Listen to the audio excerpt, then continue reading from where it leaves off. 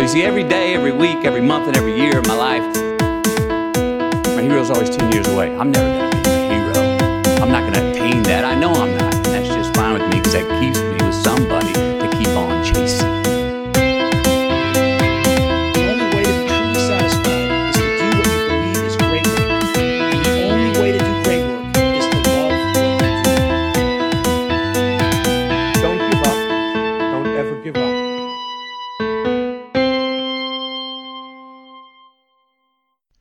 Hey everyone, how's it going? Phil here. So, a couple consoles released in the last week or two, and Dave and I decided to dig up this podcast that we recorded, I guess about a year ago, where we talked about our childhood and the experiences that we had and how much we loved all the consoles that we grew up with. So, it seemed like great timing, and I hope that everyone enjoys it.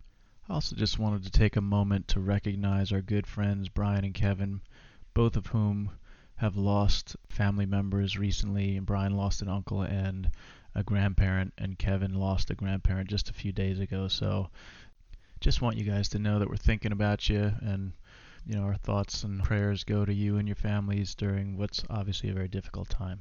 So without further ado, enjoy the podcast. Thanks. Hey, Dave here. Just a quick heads up. Phil and I got a little bit excited looking at the video game console history on Wikipedia. So you're going to hear us jump right in. I put that in the show notes along with a bunch of other links you can check out that we reference. Enjoy. Like, I jumped in on the Atari 2600. I remember hearing about the Magnavox Odyssey, but that was the first one, and a lot of people leave that off lists. So we've got that one. The second link, and I'll put all this stuff in show notes too. The consoles adjusted for inflation. That one's from 2016, and it's just prices and original stuff. And then there's a Reddit one from 2013, which I actually like the format of this better because it's got the pictures of all the consoles. Mm-hmm. But obviously the prices weren't adjusted for inflation for past 5 years, but it's still. Oh yeah, look at that. Yep. And I can look at this and be like, wow, I have most of these.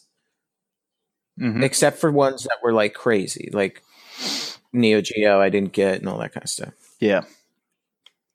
Yeah, so I started out with the Atari 2600, and it wasn't even mine, it was my cousin's, but it basically was mine. I was all over that thing. Every time I went to visit them, I was playing Pitfall, Pac-Man, like everything, Space Invaders, pinball, everything. I was on top of it. And then I got a Nintendo, and that like started me as like an owner of these things, and I just fell in love with the thing. Yeah, so let's start with that, because that was when I came on too. And what's interesting, if you look at the Wikipedia article, is units sold. And so scroll down to Atari 2600. So it came out in 1977. Mm-hmm. So I was 3. Mike was just born, and I know we got a used one. I remember my parents buying a used one, and it says 30 million units sold. So 30 million in 1977 is huge. Oh yeah. Everyone had one. Yeah. And that's just North American numbers. Mm-hmm. And did you see Ready Player One? I did. I read it actually first. Oh yeah, that's right. I remember you talking about that. Yeah. So I hadn't read it, and that was the first time my kids saw an Atari 2600 game being played in that movie. And that started bringing back all memories for me too of, because I remember a game that was like that, where you'd go around and you'd look for the secret rooms, and I thought it was like a D&D game. Mm-hmm. I can't think of it now. And that was the same thing for me too, man. I had played Missile Command for hours, to the point where I got like an ultra high score, and you had to send the picture in. Right. Like I beat Missile Command. Wow. Remember, it took me forever. Yeah. And I was really good at it. And I was just spending hours in the den on this 2600. Mm-hmm. So they had, like, in the back of the book, if you sent in the picture with your high score, they would go ahead and like send you an award. So I got it. I was like, Mom, come take a picture. And remember, she took a picture. And then back then you had to wait for the film to be developed. Mm-hmm. So it was like 2 weeks later, after enough pictures were taken. Oh boy. And it went through. And I opened it up, and there was me all smiling next to the TV, and the TV was nothing but a big reflection of the Flash.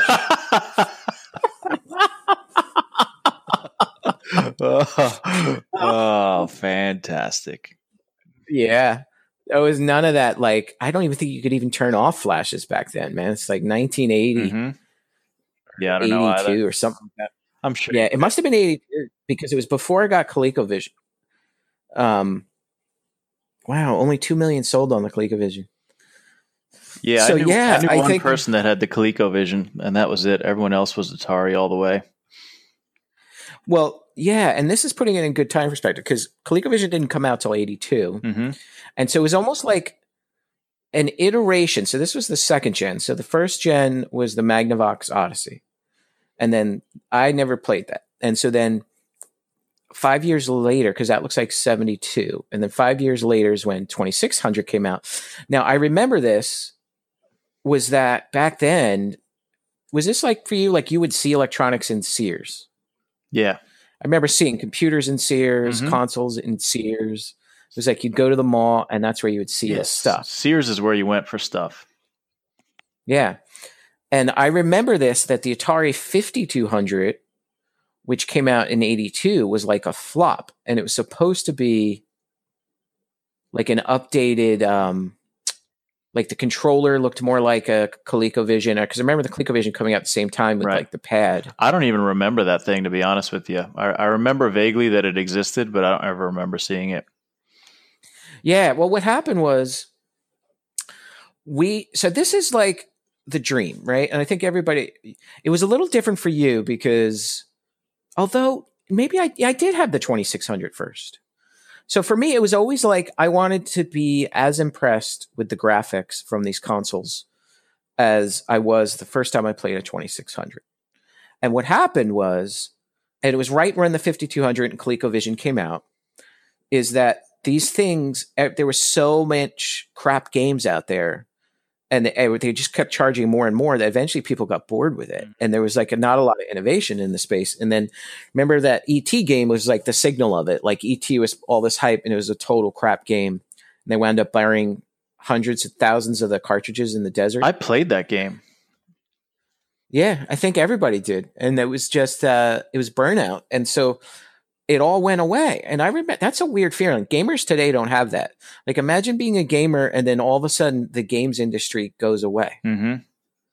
And so what happened for me was when that crashed around 80, actually, let me see. I bet you it was like 84 when the console crash was. Let me Google this. When was the console crash? And so ColecoVision for me, just to before I forget about this, was we saw it in Sears or Macy's or something like that, and there was Smurf Castle, and I was like, "Wow, this is the same as like arcade. Like this is the most amazing thing." And I remember Toys R Us had this trade-in thing to like upgrade to a ColecoVision, so that's how we got it. And yeah, but nobody had it. All right, so Video recovered a few years later. Yes, so for me it was different because I would go to my family down south for the summers. So every time I went there, the Atari was just waiting for me. And I didn't have any real perspective of what came out when, whatever. I just knew that when I was at my family's house, I was turning that Atari on, and I played it for summer after summer after summer. I must have played it for 5-6 years before I finally got a Nintendo Entertainment System, and that's when. Oh wow! Yeah, see. I love hearing this stuff because you've had like an entirely different perspective. Mm-hmm. Like basically when college hit, I destroyed you and made you just as bad as me when it comes to like all this shit. But before that, like I was always fascinated of the journey to get there, right? So what happened with me, so this is right, 83. So 1983 is when this market crashed. So in 83, I jumped into Commodore computers. And so what happened is I went from, and the same Atari joysticks you could plug in. Mm-hmm. So I still had my joysticks. You could use them on the Commodore. And I remember back then, like you couldn't even, a VIC-20 was my first Commodore. And I remember my parents saving up, like putting it on layaway. Because it was like, we didn't have a lot of money, but this stuff I think was expensive back then too. I had a Texas Instruments that was basically, so I lied. The Nintendo Entertainment System was not the first system I had. I had a Texas Instruments computer, like a TI something. I don't remember what it was, but it accepted cartridges, and they were all rip-offs of Atari games. Like they didn't have Pac-Man, Yeah. they had Munchman. I think it was. Oh yeah, to get around the copyright. Yeah. Oh wow. So look at this, man. I just sent you a link. This is talking about the video games crash. So this is great because this one does have prices in 2017. Because a lot of this we didn't know. It was like our parents doing this, and they didn't really talk money to me when I was that age. Because you're talking, let's see, 74.6. So I was 9. Mm-hmm. It's about as old as my youngest. So according to this, in 2017, the VIC-20 was $500, and the Commodore 64 was $1,265. Wow. Yeah, so that's why this stuff was so expensive. So if you look in the Zencastr chat, I just put a link in there to the TI thing I had. I found it online. It was called the TI-99, and me and my brother just love this thing. Oh no, that's Texas Instruments. I think I saw this one. Yeah, let me go. And it accepted these cartridges that slid into like the right, that right like little bay there. Oh, I remember seeing this thing. And we had like this game called Parsec. And I still have all my drawings from when I was a kid. And I used to draw. It was kind of like almost like Defender, maybe, I think, is what the Atari version was. But it was so fun. And I would just draw pictures like this game enthralled me. But there was quite a few Texas Instruments games. And one of them, this thing had some sort of an accessory where you could hook up like a tape drive to it. And I guess the tapes had significantly more storage than these cartridges did because we were able to play this. There was a voice synthesizer that we had, which was cool. You could type into it and then it would speak back to you, which I had never seen anything like that before. And I also had this like pirate adventure game that was like a text-based like adventure, where it would tell you kind of the scenario and you'd have to pick from the options that you had to, what was the next move, which I never beat the game, but it was still, it was pretty awesome. Yeah. Because this is what was fascinating. And by the way, I talk about this in my day job of the 80s and the impact it had on us because I thought a lot about this. It was a time when the movies, so books, like think of the books in sci-fi that we were reading back then and think of the movies we were seeing with Star Wars and Star Trek and even stuff like The Black Hole and 2001. And then computers were doing things people had never seen before. It was like this perfect storm of sci-fi and what the world was going to be like, right? Now it's taken 30 years for it to get there, but for me, I always accepted that as just how the world was going to be. And it was such an exciting time. Tron came out and War Games and all this other stuff. Like computers were this very, very mysterious thing that could do anything. Yeah. My dad used to always say computers are the future. Oh, here we go. TI-99 is the computer you had. So let me look up. So what's super interesting, like people won't know this today, but back then, here, let me send this to you, Phil. I just put it in the chat for you. I'll put it in the notes too. Back then, there was no Windows Mac. This is all before. The only thing there was IBM PC, which was in businesses and cost like $5,000. And so at home computing, I mean, that was all the console makers. So it was like Commodore, Atari had their own, and then Texas Instruments. So what would happen is there was no unified OS. People were just making computers. And so everybody would have different things on their own platform. And it's weird because I remember watching, it was something on TV. I don't know if it was Home Shopping Network. It was something back then. And they were showing like an Atom computer from ColecoVision 2. And I was like, what the heck is this thing? But everybody was just making their own computer.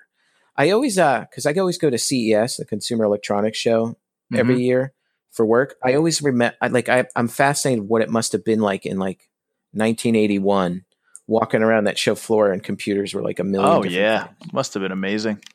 So I just linked you the game list, and then Parsec was one of them. There, Munchman. You got to go. You got to go get this stuff off eBay. Oh my god! Or at least an emulator.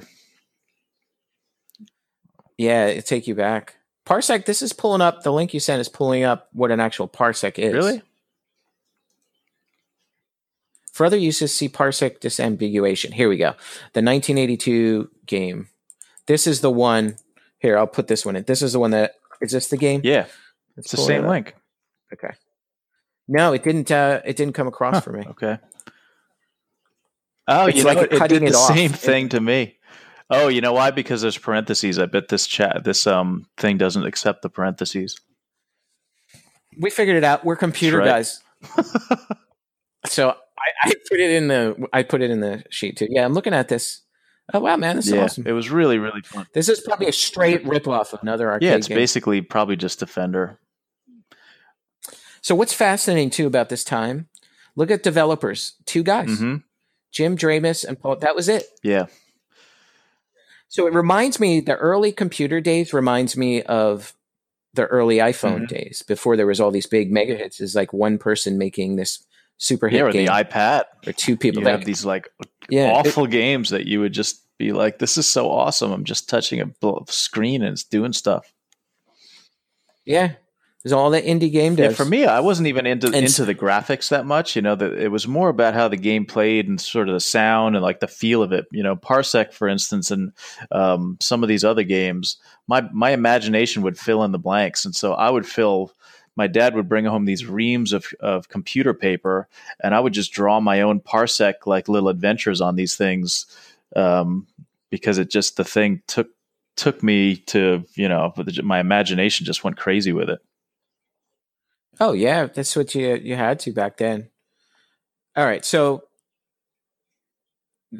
I'm in Commodore, and this is what we could do a whole nother episode on this. This is what led me into Amiga and all the other stuff. And so now I'm looking at gaming as something only computers can do. Consoles have completely failed.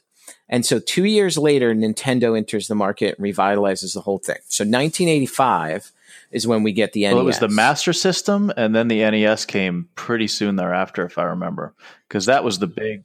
The Master System came out in '86. Oh, did it? So, yeah, I'm looking right now at that. Look at that first one. Oh, yeah. It was a year later, right?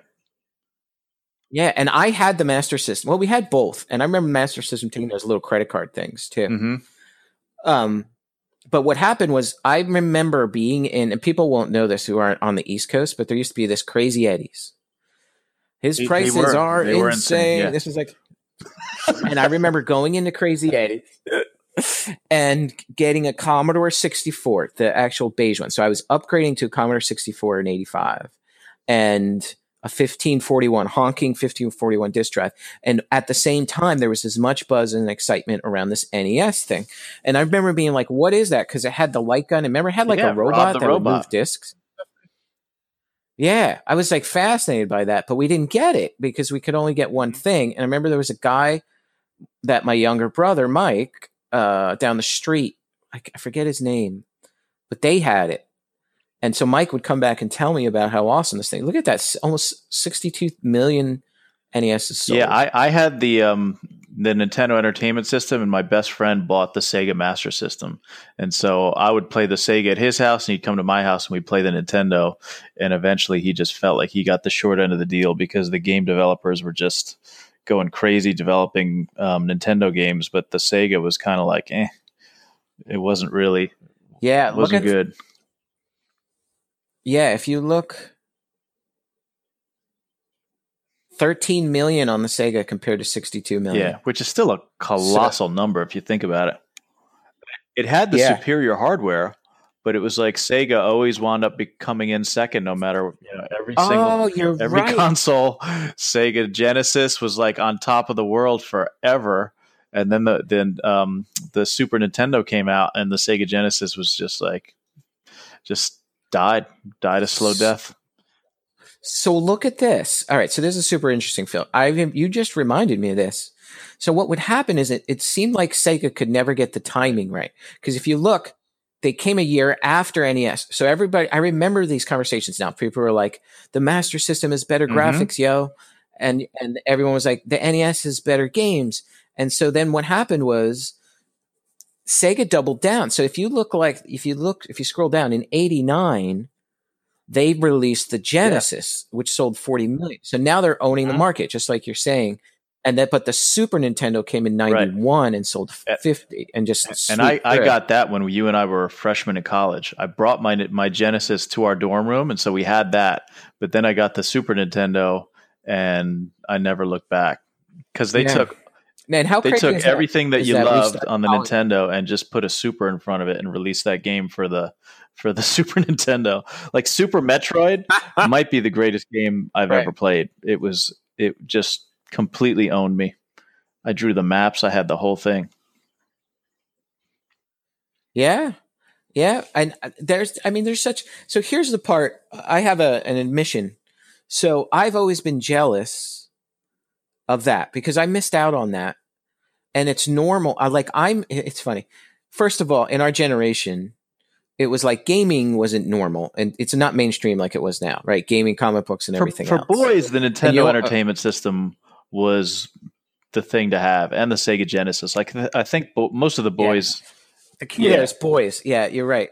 But what happened with me is because I went down this computer route, even when we met in college, I was into, and I had left Commodore, and our one roommate was still, remember, he was still into the Amiga in like 91, 92. We were like, what are you doing? Out this demo. So I Lights was flashing on the screen. Right. So I had moved on, I think it was like 90 and 91. I had moved on to these amazing VGA PC games, which is like so much more expensive than console gaming, right? And so I was like, you see this now on Reddit. I don't know if you've ever checked out Reddit. It's called PC Master Race. It's like all these people who feel that computers are superior to consoles. And so I had that attitude. So because of that, I missed out on all these amazing games. And you and my brother and like this whole generation of people that love Nintendo, I always felt like, because what happened was my Commodore Amiga grew in Europe and totally failed here because it never got adopted. Nintendo just owned it. Mm-hmm. And so I have I actually got a, that Super Nintendo that's like a Raspberry Pi that's like modern day. You can do an HDMI, and I've been going through and just playing games of all the stuff I missed. It's basically, and because I felt like my girls, to teach them, I want them to understand what Mario's like and what Metroid's like and where it all began, just because I missed out on it. It's this weird thing, but it's just because of the path that I took. And that entire path is based around this. It's because I made a choice that I wasn't going to give up gaming. And the only way you could continue gaming and where you saw a continued evolution and innovation was to hop onto computers.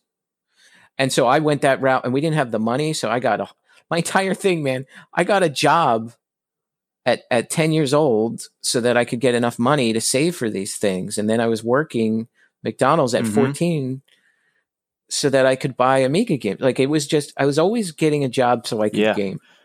Me too. It was comic books and it was video games. And that was where my money went. And now it's Fortnite skins for everybody. That's what I'm like, can I get this skin? Can I get these V-Bucks? I'm like, get a job. Nice. So I just found the, on my computer, I still have saved the list of every Nintendo Entertainment System game that I ever beat. Oh. And then I added the 3DO games, the Super NES games, and I even added some of the PC games. And then I kind of let this thing die at the end there. There was a few PC games on here. But you got to back that up. The list is 182 games deep. And most of it is Nintendo Entertainment System. Yeah, I had this whole hustle, man. I was the guy in my high school that you went to trade. And so people would basically come to me and I would like trade, or I would know who had the games. And so I would set up deals between people, like they could, trade Arkanoid for like, Ghosts and Goblins or whatever. Like I knew every game that everybody had, and I knew when they beat it and when they weren't playing them anymore. And so that was just my thing. And then my mom was even, she had some friends at work that had kids that had Nintendos. And so if I knew that somebody didn't want a game anymore, I kind of had this list of games, and I would like act like the dealer for my mom's friends. I would sell them like used games and stuff. It was crazy. But I was really about beating every possible game I could get my hands on. Yeah. And you just brought up a good point, because I completely forgot. When we started this thing, you remember Toys R Us? Like the way, like you would actually go into Toys R Us and you'd like get a little coupon, and there was lines and lines of these things, and they were expensive, and it was cartridge based. So yeah. And there wasn't like today where you could today it's digital, but physical, like there was no renting it. There wasn't the Blockbuster video yet. Yep. Came the NES that came out with, I think, later with Super Nintendo, and people, it had to be in order to rent it. So yeah, you had to go and trade or swap with people or look in the paper for used games, garage sale. And Nintendo had it down because they had that Nintendo Power magazine. And so you want to talk about sticking the needle deep. You'd go get yourself a copy of Nintendo Power, and then you actually saw screenshots and stories and all this other stuff. You know, they really played up all these games. And I used to go through Nintendo Power, and I had a list of every game for the Nintendo that existed, because I wanted to make sure that if there were any games out there, I would somehow try and get my hands on them. Oh wow! So you were like playing what was ever new. You were everything. Playing that too. Yeah. I remember my cousin seeing me. This was when I was down south with my family over the summer, and I had my Nintendo Power and I had my notebook out, and I was going page by page and I was writing things down. She said, "What are you doing?" And I said, "I'm writing down all the different Nintendo games that exist." And she said, "Why are you doing that?" And I was like, "It's because I want to." What do you mean, why? But I was I was into it, man. That was my thing. I loved it. I absolutely loved it. The Nintendo Entertainment System will forever be my favorite console of all time. You know about the Super NT? No. You don't? Okay, I gotta send this to you, man. So people keep talking about this thing. Where do you want me to put it in the in this? Do you want me to put it in this window or the Excel? Put it in the spreadsheet? Excel spreadsheet. Okay, so let me copy it. So I'll give you the review first. I'll give you the site. I'm going to get the Genesis one. They just came out with a Genesis one. This thing's incredible. This for you is I'm getting so excited for you to be able to do this. So the problem with this stuff is the hardware is getting older, right? So I just put the Polygon one in. That'll show you the review and link to it. So these guys, it's basically a Super Nintendo, but they figured out how to put HDMI video out into it. Okay. And then you can load the games. So you can see like that little cartridge there, because a lot of these games don't have copyright anymore. So you could literally go through your list of 180 and load them all up. And it's exactly like it was, but it'll have HDMI. And then it has see that cartridge hole? So you can find like where your old cartridges are and put them in. Oh, and play them. wow. Yeah, I got rid of that stuff long ago. I actually have a Raspberry Pi now that has pretty much every game you could ever want on it for, I think there were 16 consoles or something like that I've got loaded on this bad boy. But what this is, but here's the thing, right? Because Raspberry Pi is still emulation. Do you know about FPGA systems? Because this is what I use on my Amiga too. So, it's the engineering term is field programmable gate array. So this is I think this is one of the coolest things that ever come around. So the way it used to work, and you remember, you may have even had classes like this at NJIT.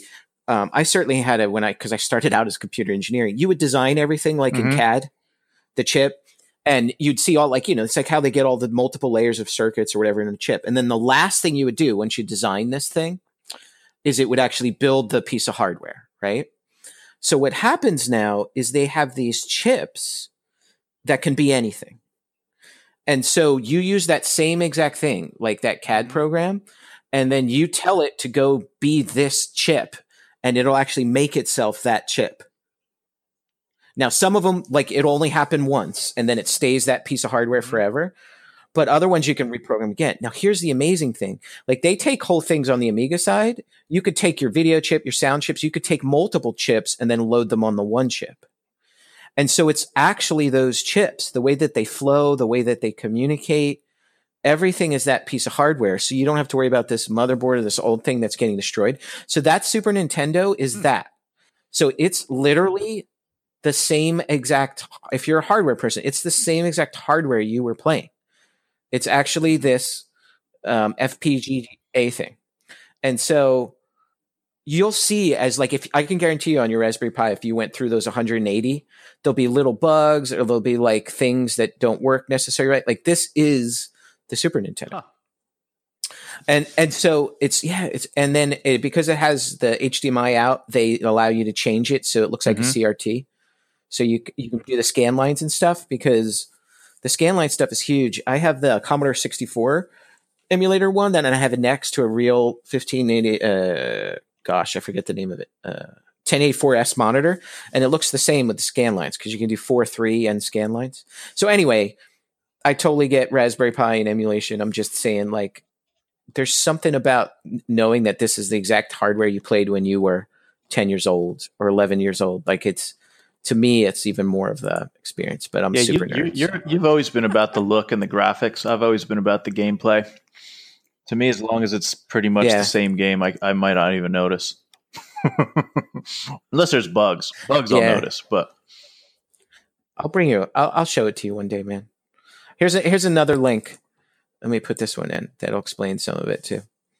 Because I can tell you that what's going on with this is that emulation will always save the day because emulation is digital, and so therefore we can always go back to the games. That'll be around forever. But for me, the whole experience of actually holding a real Nintendo controller, like physically blowing on a cartridge and stuff, like putting that in, it's the same with the Amiga hardware. That was all part of it too, like the physicality of the things. So that's why I think these devices are important too, because it saves it. I don't know what the heck we're going to do with all our modern hardware because you download it. Like, I've been getting nervous lately. Like, if I buy a game for PS4, are my great grandkids going to be able to pop that in and play, or was it like part of the Sony store that's all no this longer digital there? stuff? Like, you look at these people that are spending a couple $100 a month on Hearthstone cards or whatever, and then once they decide to shut those servers down, you can it's gone. Yeah, they're not going to send it to you. Because you and I we've lived through MMOs. It just went away. Like, all the time we put in a City of Heroes. If we wanted to fire that up and look at how poorly dressed your guy was, we can't. Yeah, but I could certainly put in a 3DO game. I could do it right now and we could play it together. Like, I don't know, maybe I'm just old, but I've been actually buying physical copies of games for that reason. And it's a pain because you have to keep the disc in, but I'm like, I can put this in a collection here in my basement, and 30 years later I can still fire it up. I think there's going to be a day of reckoning. As technical fanboy as I am, I think there's going to get a time where people are just going to be like, some company goes out of business, or just to like, forget it. Like, that's why I download all my photos too. I have them in cloud and different services. Think about but I keep if them World of too. Warcraft ever goes away, like my slash played on that game is an embarrassingly large number. And once that they're basically gone then. Like, right now, I know I can still install that game, log on, and my dude will be standing exactly where he was standing however many years ago when I logged off, which is, I don't know, gives me a little bit of comfort that he's still out there.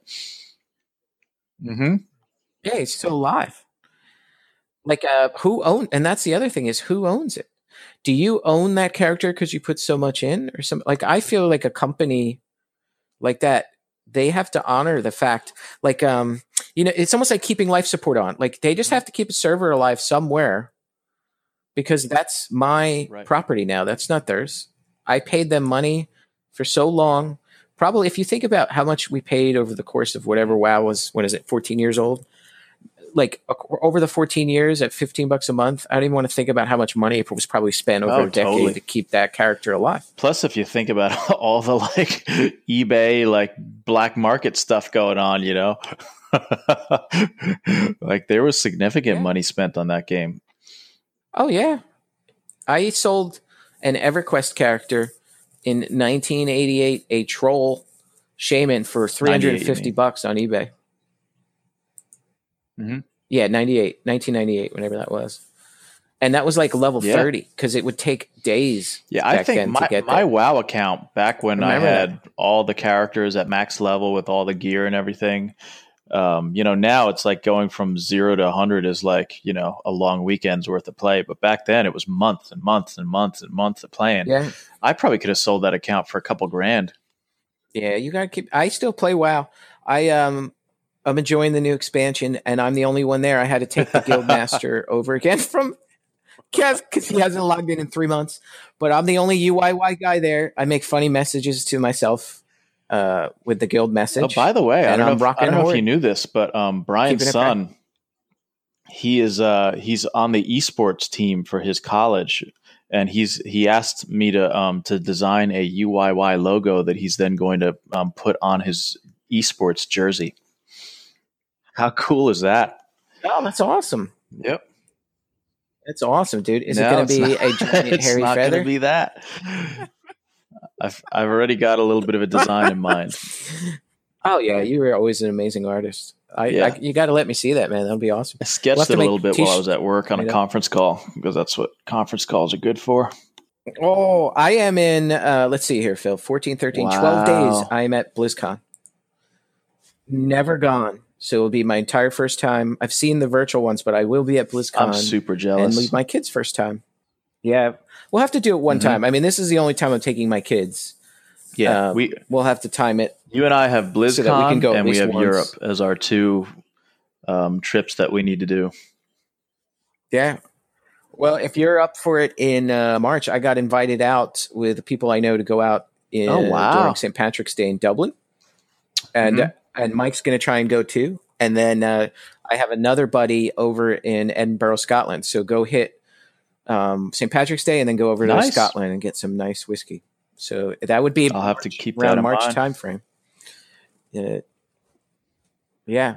And it's nice because I know people there who live there. So they'll take us to the places that I bet are amazing.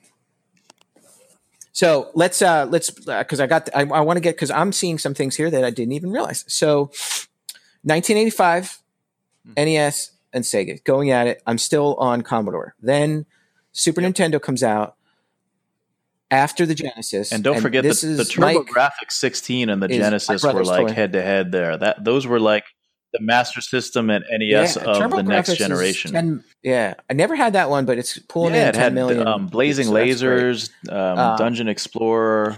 There was like so my buddy down the street, Mike, had one, and I would go there and I'd play his games, and sometimes we would trade consoles so I could work my way through his TurboGrafx games. And what's interesting is I remember CD-ROMs technology hitting the PC scene, and then it started to hit the console. So TurboGrafx had one, Sega CD, play Echo, and then the next gen consoles all had it on the Sega. Yeah, and that's right. And then the next gen all had it included. Remember, that was such a big thing. It wasn't going to be cartridges. Well, so after the Super Nintendo is when you and I bought our 3DOs. Well, wait, hold on right there. Handheld consoles.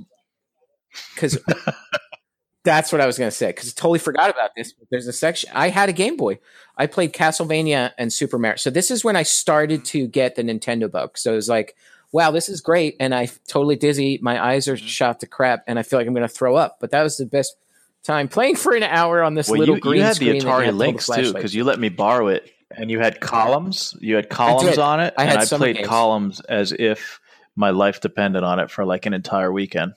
Yeah, I mean, because it was you're right. For me, it was graphics. I was like, look at this thing; it's full color. Now look at Game Boy, almost 119 million sold. That's a Atari Lynx, 3 million number. sold. I mean, that's so different. Yeah, and Sega Game Gear. I had Sega Game Gear too. I never had any of them. 10 million sold. I was like a purist. To me, the video game had to be on a TV, full size. In fact, at that point, I was like all about S-Video. Like it had to be, there had to be a certain level of quality. They were even starting to do like nice stereo sound in those things too. So you could have like a decent sound system going. Yeah. Because they started to have they could play full streaming CD music from a CD. So they can include the audio tracks, which you couldn't get in the cartridges. Remember, that was the first thing. This is CD quality sound, which was like 44 gigahertz or so.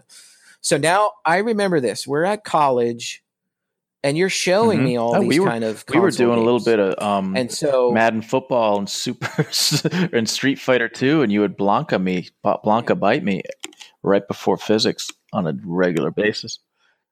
I would that's Hadouken, right. Yeah, Hadouken.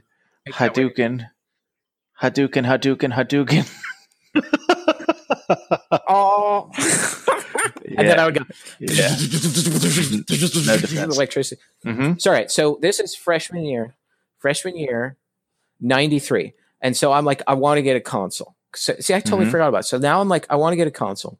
I want something that I don't have to worry about all this configuration with PC and Windows, and besides, it's like new and exciting. So I've read about some of my favorite people, the Commodore Amiga creators, and they're creating this new console.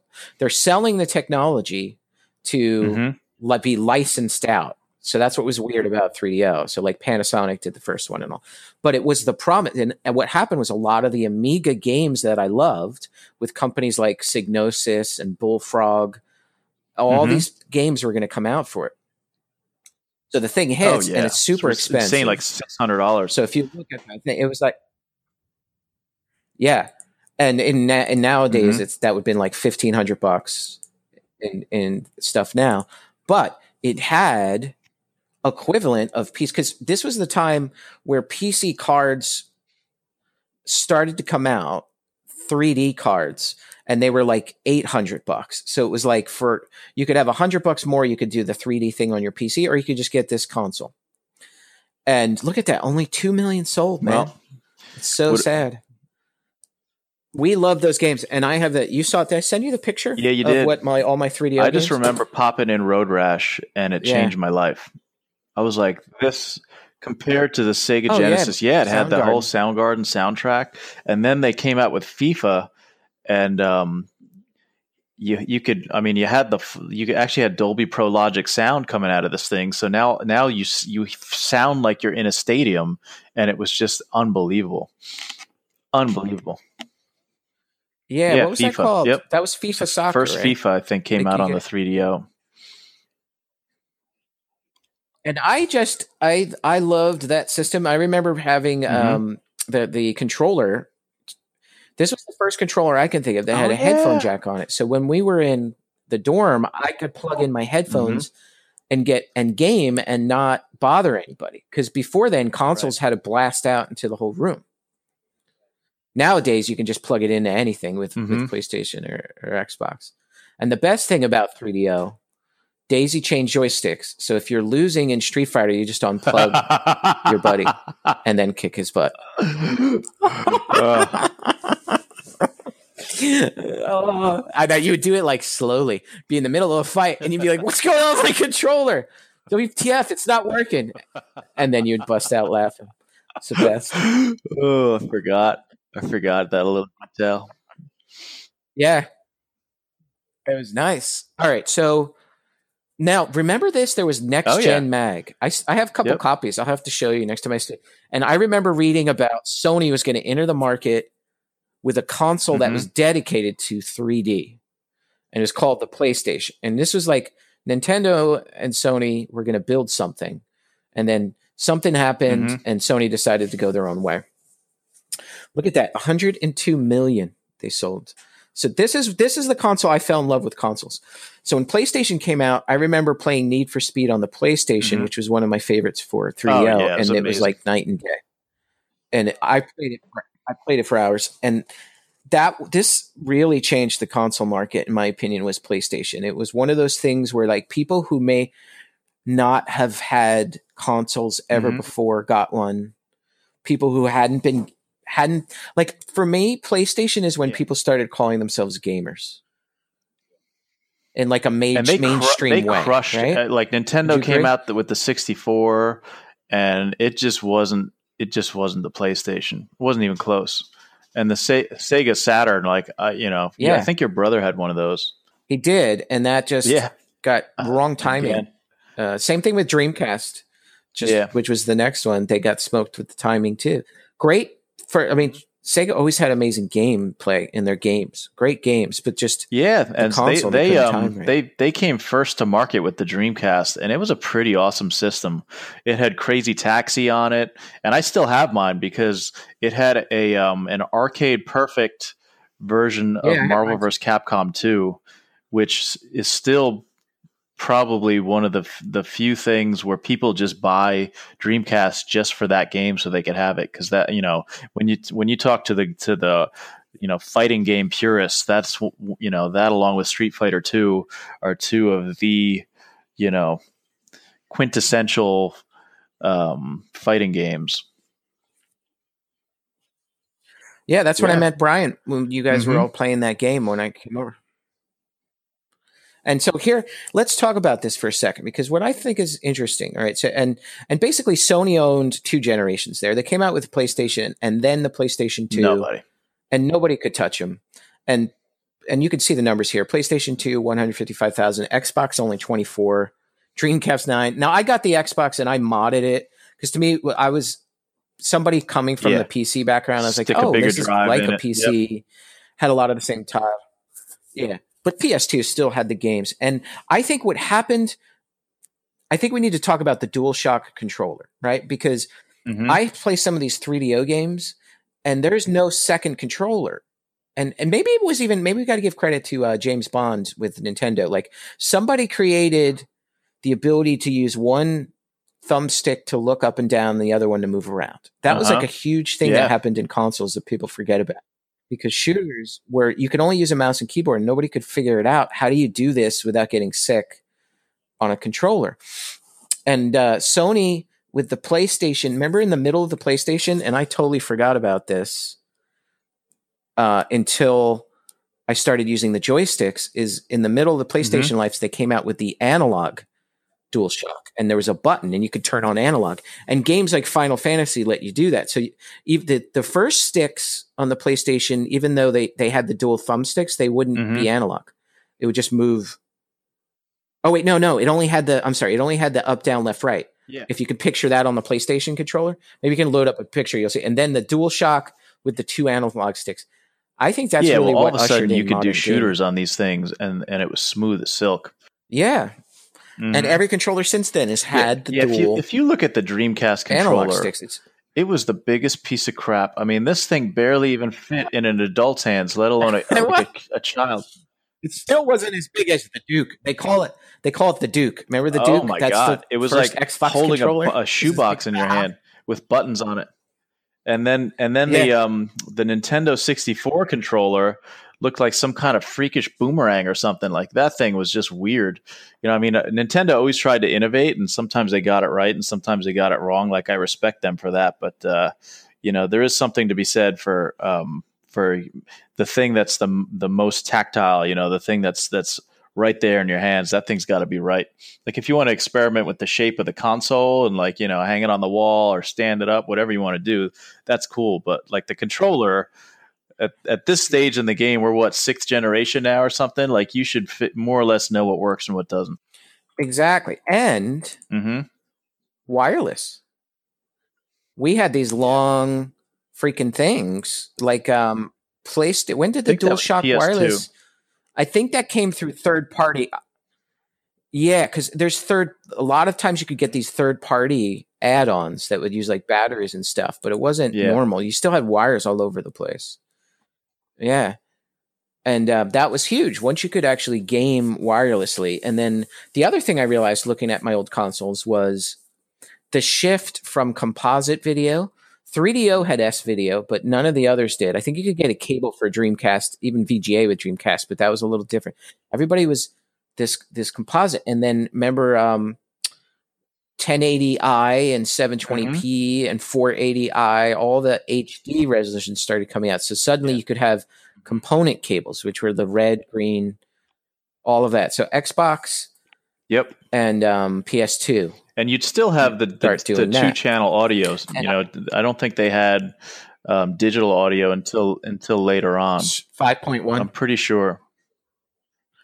Yeah, optical audio the out. First Xbox might have had all that. Yeah, like you could use like like a fiber cable or something for your audio. You can have the first Xbox. I have an adapter. I'll have to show it to you that did allow digital audio out. Yeah, it was called like the HD I know pack. exactly what so you're it would allow talking you about, to and it had do, the component video too. Yep. Yeah. And here's the interesting thing that I totally forgot about too. A lot of these consoles were 4:3. So when HD hit, TV started to go to 16:9.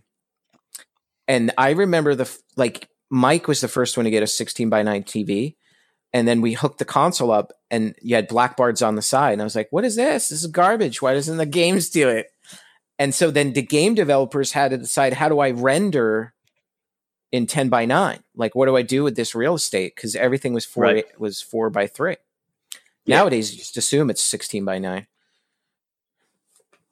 So that was another huge shift in gaming. So, like, talk about a magical age for consoles, right?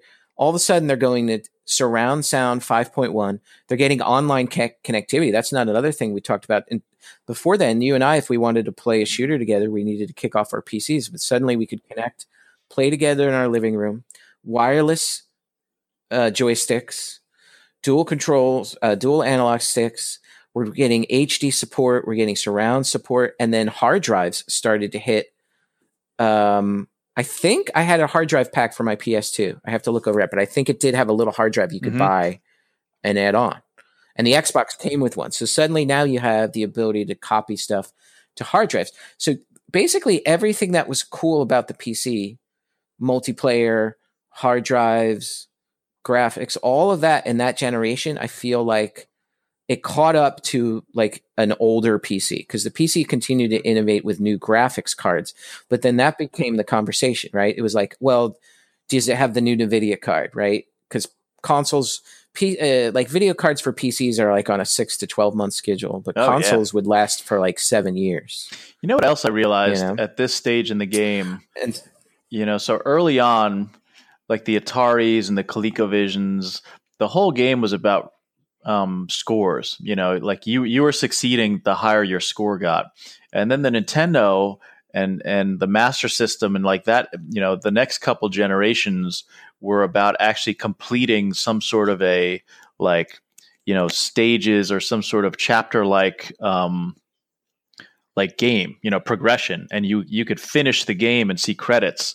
And that was like a thing, and so it wasn't about scores anymore. And then when you got to, when you had the capacity and the audio quality and all that, all of a sudden these games start really telling stories. And that's when they started having like crazy cinematics in it. And, you could have, sometimes multiple endings and stuff like that. Like that's when playing games really started to become more about like telling a story than ever before. I mean, The Legend of Zelda, I think, there was a story there, but a lot of these games, it was just getting through stages, beating bosses, and there was almost no story there at all. But with these games, just the quality of the artwork and the storytelling and everything, it was comparable to renting a movie. Yeah, you're absolutely right. Like I remember talking with you around Square, right? So Square, I didn't even think they were Square Enix back then. They were Square. And we were talking about the RPGs, like they even made amazing ones on Nintendo. And we were like, imagine what they're going to do with all the space on a CD-ROM. And then they went buck wild, where it was like you were watching an anime for 10 minutes and you're like, I want to play already. Smashing the X button. Like, come on. Yeah, but it was such amazing pre-rendered stuff because there was no like huge anime IG, like you see everything in movies nowadays, but the movies weren't like that. Then maybe it's a couple sci-fi movies. If you wanted a fully 3D rendered experience, cinematic experience, you got that on the console, like an RPG. And you would play. I remember playing games so that like I was treated with the end cinematic, and you would watch the end cinematic because the end cinematic was computer graphics you had never seen anywhere before in your life. And you were like, can you believe that they actually created this thing? Like, look at this dragon in 3D. And they knew that was the payload. They had to deliver on those end like cinematic sequences because that was like it was like the last scene of a movie. It's the thing that you're going to remember most of all about the thing. Yeah, and I'm looking at the modern consoles. You got me all thinking about modern day now with all the storytelling. PS4, which is my primary console now too. 81 million compared to only 30 million on Xbox One and Switch. I mean, PlayStation just dominating. Although Microsoft has definitely, and they've done a decent job of playing in the same space. I would say the Wii was like the fun console, but the real consoles were the PlayStation and the Xbox. Yeah. No, I agree. I mean, we're still an Xbox house because. Obviously, I worked on Microsoft. I even worked in the Xbox group. so my kids were raised on Xbox. So they don't have PlayStation. They're both on Xbox. That's where all their friends are on Xbox. So I see a lot of that stuff. I got the PlayStation because of the PS4 Pro. So I went 4K with the TV. I went 4K. So this is an interesting generation for me. Is I went 4K on console before I went on PC. In fact, I just went 4K on PC a week and a half ago. I got the new NVIDIA 2080. So I think because that's how we started having this conversation, is like we finally hit the dream here in 2018 where the consoles now what sucks surpassed is our PC that my rigs. eyes suck now. And so if they improve the graphics in games, I'm not going to even be able to tell. Yeah. Your eyes, everything sucks. I hold a controller and then I've got carpal tunnel surgery in both hands. I freaking elbows. I'm like, I can't sit this long. Get up. Yeah. I mean, that's like so freaking sad. I'm like, my kids game on like an uncomfortable chair upstairs for like 4 hours. Totally, and I'm jealous. Man. So look at the units sold though. So I just said the Xbox and the PlayStation were the real gamers systems, but they were at 85 million, almost neck and neck. The 360 and the 3, and then the Wii outsold them both. And yet it was like, that was the let's get together with friends and play Wii Sports. Like that's what that was. And kids. It was kids. Regular people. The kids not loved gamers. Mm-hmm. And kids. Yeah. And it was way cheaper. Yeah. Because remember how expensive those consoles were in the beginning? Nintendo's price point was perfect. Man, that Super Mario Brothers game for the Wii, that's top 10 for me. I mean, that was a perfect game. It was a perfect. Oh wow! I never even played that one. Perfect game. I never had a Wii. And I remember my son went to a birthday party, and I was on the final stage of this game, and I beat it, and it was so hard. The last board, like so much stuff going on. Bowser's chasing you. There's lava. There's everything, and I beat it, and I was like the happiest I think I've been in a long time. And then I realized my son didn't see me do it, so now I have to do this again. So when he came home, oh wow! I showed him like what happened and that I beat it because you could actually see that it was defeated. And then I went back into it and I beat it again first try with him watching, which was like I thought it was going to take me an hour of banging away at this thing to do it again. I did it first try. That was one of my major life gaming accomplishments was that first try Bowser beatdown. See, this is another thing. We've like this life, because now I have been gaming for the most part of my life, because looking at these timelines, I've been gaming for almost 40 years. And so I've passed that on to my kids. Here's the funny thing, and you have boys and girls, and I mean, I have a different situation with your family too.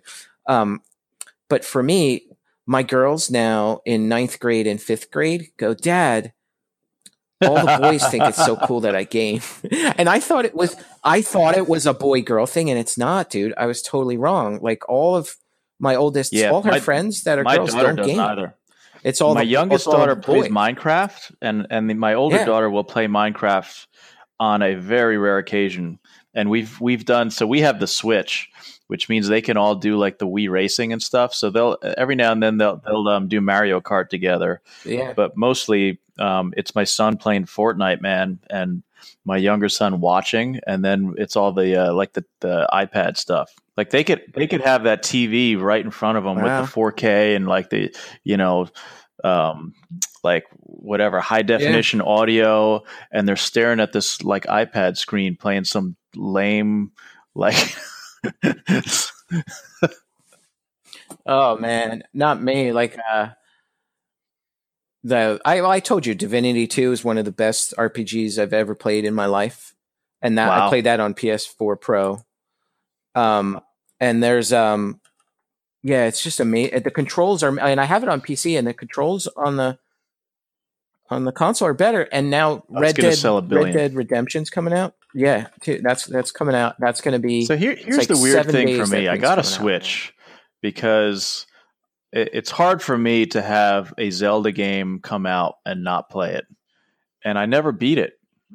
Like for me, I think I'm consoled out, like lifetime consoled out. I just don't see it ever being better than it was. Like, I don't see myself ever playing another MMO the way I did WoW. Like, I just don't think it can ever be any better than that. Maybe I'm wrong, but like I've had that experience, and I also feel like for the consoles, everything that's coming now is the same games more or less, just better graphics and maybe a little bit longer, or maybe like now a lot of the online stuff is really taking off, but I don't, like the original Halo is a whole lot like the current Call of Duties to me, like as far as I'm concerned. And I could be wrong because I don't play them. But Grand Theft Auto was ridiculous, and I would say that was an exception. And the newest Zelda was ridiculous, but I'm not playing it. Yeah, it's I don't know. It's like for me, I still love playing WoW. Yeah. It's different though because you guys aren't there. So WoW to me, how I go and progress a character through a narrative. And you said it best. We recorded an episode on this, and you put it all in perspective for me. Is that WoW was the first game that was a world. So if I just feel like going into a world with a character I worked on and just going and seeing things and whatever, it's just a world that I can go and be a part of. It's a very so rich that's what world, attracts me there. And so you could have whatever day you're having at work, and you go into this world, and it's got 10 years of history for you, and it's got quests, and you know your way around, and you are like godlike in your powers, and it's you can. I'm not in Battle for Azeroth, man. That's what they think that I struggled with coming from Legion. Is it's like it's like maritime. It's like I'm back in I'm a turd again. But they had to, because Legion was the most epic thing where they wrapped up storylines they had been telling for 20 years. So where do you go from there? You have to reboot.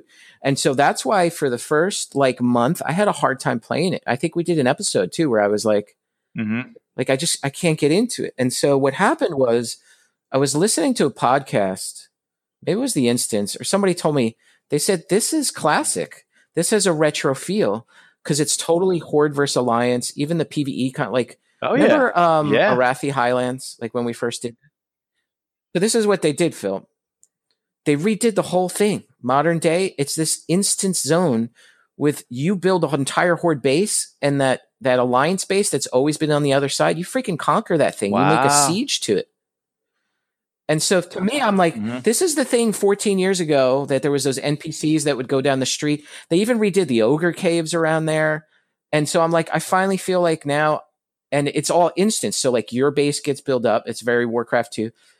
And it's not PvP. It's like you play with other players, because even the PvE content is PvP. So that's when it all finally clicked for me. I'm like, this is retro.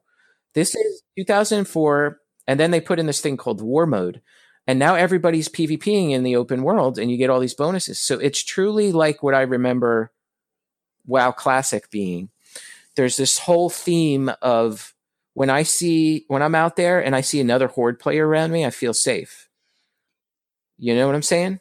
Because that somebody else has got your back. I remember so that that's feeling. What's changed for me. That was Dark Age of Camelot, when I'd be leveling up out in the frontier, and if I knew there was some big boys around me, I'd be like, all right, I'm not going to get ganked here. Exactly. So that's how I'm looking at it. I'm really looking forward to this Red Dead Redemption 2 game. Like, it's basically, and I never played the first one, but it seemed like Grand Theft Auto in the Wild West. First one's awesome. If you have a Xbox, do you have Xbox One or PS4? Yeah. Okay, so you could probably get a cheap copy of it or download it. But the thing that Microsoft did, which I thought is great, is if you have an Xbox One, and if you have even the newer one, I forget what it's called, Xbox One XS or something, Xbox One X. Regardless, if you play the old, there's certain games that they allow you to load up through Xbox 360 emulation in high res. So you can actually, if you support, you can play all the way up to 4K, the original Red Dead Redemption. Yeah, I heard it was amazing. You can get it super cheap, so you can go through the whole story. Yeah, that's what I played it. It was great, man. It was like, because I agree with you. And like some of the things you were talking about, I completely agree with, in that there hasn't been a lot of innovation the way we saw in, like, let's think about this for a little bit. In our gaming career, we saw the invention of a real-time strategy game, the invention of the first-person shooter, the invention of a massy multiplayer online, the invention of a platformer. Like, I mean, pole position. There is right? none of that anymore. Look at pole position and what that was, and then look at what Gran Turismo was. Like we played basically everything in between. Can you get any better than that? You know, like how does racing get better than Gran Turismo? It doesn't. Yeah. Like even the Gran Turismo that came out for the original PlayStation, you know, basically whatever the newest games are mostly that game with better graphics, and you know that's about it. Better sound and graphics, and it's awesome. Yep. But it's not that much different. So I think I agree with you. Mm-hmm. It's about the stories. What are going to where are you going to be able to, like, Red Dead Redemption? I'll be able to escape into, which is why I like the but Destiny 2 as well. I'm sorry, Divinity 2. But here's another point, though. I so think, look at the difference between the consoles when we were going through, where every console gave you a meaningfully different experience. You know, like I would say the difference between the last generation and current generation is like 4K, a lot of the online stuff. Like now you're not doing so much disc-based stuff. You're like downloading it. But is the gameplay experience that different? I would say not really. But when you look at the Nintendo, like you played Bases Loaded, right? This thing that had, you know, 4 bogus teams that don't even exist. And it didn't even save anything. And then, you know, as the Nintendo iterated, like RBI Baseball came out and it saved stats and it let you create players. And then the next system had even more, and you could draft, you know, it was real licensed players, and you could put yourself on the Yankees. And it just, you know, like the current version of these games is basically still just that. Like if you look at the 2K games, they're trying real hard to figure out how to keep you interested in those games, because it's just the newest rosters, and then they come up with some sort of a like career mode or some sort of solo mode. And, you know, it's like, I look at it and it's stupid. Like it's just silly, you know, it's not really adding to the game for me. Yeah, I agree with you on that. Because we're looking at, like, I'm looking at this as 4K graphics, like all that continues to innovate. But you're right, gameplays stay the same. I think, have you done PlayStation VR maybe or anything in VR? Thing. Next time you're over, I'll show it to you. That's what I've played Skyrim in VR. It's pretty incredible, like how it changes things. I was surprised how much it changes things. So I think but the problem is you can't stay in there for too long because you start to feel sick. Mm-hmm. So I think they have to get around that. Man. But what do you say about, because one thing we didn't talk about, like if you look at your iPad or your iPhone as a console, do you think there's been innovation there? For sure, but it's not a better experience. You know, the difference is I can't play my PlayStation when I'm taking a dump. Or when I'm on the train going to work or something, like, you know, like what's nice about these devices is that you can play the game. It's a toned down version of whatever you're doing. And it's like, you know, usually a couple minutes worth of gaming, and then you're back to doing what else you're doing. Very rarely are you going to play one of these games in a handheld for the same amount of time that, you know, like, listen, when Super Zelda came out on the Super Nintendo, you remember I told you that story. I bought it on a Friday night, and then that guy Josh that we were friends with in college came into my dorm room. We played it. I played it, and he watched me until midnight. He asked me, "What time are you getting up tomorrow morning?" I told him when. He was in my room. We went and got breakfast, went back, played the game all through the day. He watched me all day long, and I beat the game in a weekend. Like, you're not doing that. You're not doing that on an iPad. Yeah, that's true. It's not a communal experience. It's what you said. And I love private time. It's kind of is like me and Brian. We play Clash Royale together, and we'll get right on voice just like this, and do 2 versus 2, you know, versus whatever other scrubs we come up against, and we can do that for a few hours. So if you know, so that's a thing. And like Hearthstone, I remember being you know, on vacation with. Actually, I think it was also with him, and we were all just around a campfire playing Hearthstone together, like playing games against each other and stuff. But it's not as immersive, you know. If you don't have that social aspect to it, the games are really about just, you know, a lot of it's getting a high score, you know, or just killing time. Yeah. Wow, man, lots of just a journey that we've been on. And you know what's I feel really fortunate and blessed to have gone through is I've lived through both the computer and the console revolution. We saw the beginning of it and all the way up to now. Yeah, these kids don't know. We tell them stories. Everything's just everything's awesome now. So they don't care. But I do think some of them look back. What's interesting is I'm starting to see it in the retro scene, like people that are in what are the original NES, because you could see the numbers of those NES things, how they sold out. Like people want to know what it was like. And I think a lot of those people are like you, Phil. They want to see how the gameplay, like they hear about the gameplay and how hard games were. They're not people that are like they don't care that the graphics are 8-bit. They care about what it feels like. And what's funny is if that. I were to play a game right now that was as punishing as Ninja Gaiden was, the first one, I don't even think I would want to play. Like I would just be like, I don't have time for this. I mean, maybe if I was a 10-year-old kid or 12-year-old kid or whatever, you have all the time in the world for that stuff. Because I know my kids, they can bang away at some of these games. Like Fortnite, I have no desire to learn how to build, a fort 5 levels up in 4 seconds. Like that's a thing for them. But at the same time, I can tell you that when they see me on my PC playing Overwatch, they stand there and they're like, oh, like dad can play, Oh yeah. I mean, you're great at shooters. Isn't Fortnite, cross-plat now too? I don't know how, so you could go on your PC, but I'm the same way. I've always sucked at shooters anyway, but I think there's a different appeal to what kids are. It's the sandbox of Minecraft, or the battle royale that you see of Fortnite are two immense. It just sucks in. Yeah, I mean, Call of Duty just came out with like a Fortnite killer. Basically, I haven't seen it yet. Yeah, oh yeah. If you go on Twitch, you can see people streaming it, and it's basically Fortnite with Call of Duty mechanics. Very cool. All right, man. We talked way over. I'm gonna we'll wrap up this stream, but man, so good reminiscing. And I'm gonna order it, man. I'm gonna get the Sega NT thing. Cool. And then you can come over and we could play. Hook it up on the thing. All right, man. All right. Great talking, man. See you later.